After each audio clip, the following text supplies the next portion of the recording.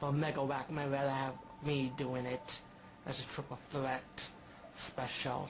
So let's start with Bloody Moon. This movie is pretty much a slasher ripoff of the American movies like Halloween, for example. But of course it was really enjoyable.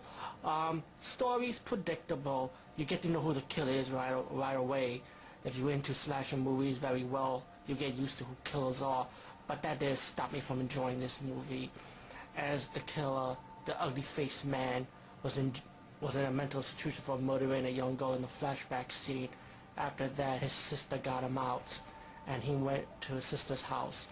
Now, the story opened with a school full of girls who learn different languages, and then that's where all the killing starts. Now, all the girls are blonde. I feel sorry for all the blonde girls in this movie. Blondes don't have no fun in this movie, because they all end up dying one by one from this killer. The kill scenes is good. As you can see, the buzzsaw scene is one of my favorites, of course. TNAs, yes, nice tits and ass for you guys out there. Or as the climax leads up to the end, or who the killer is, and of course you got a little twist ending surprise, you know.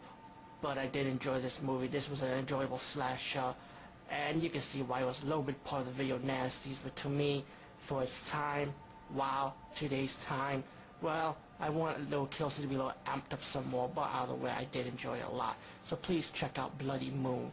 Awesome slasher movie.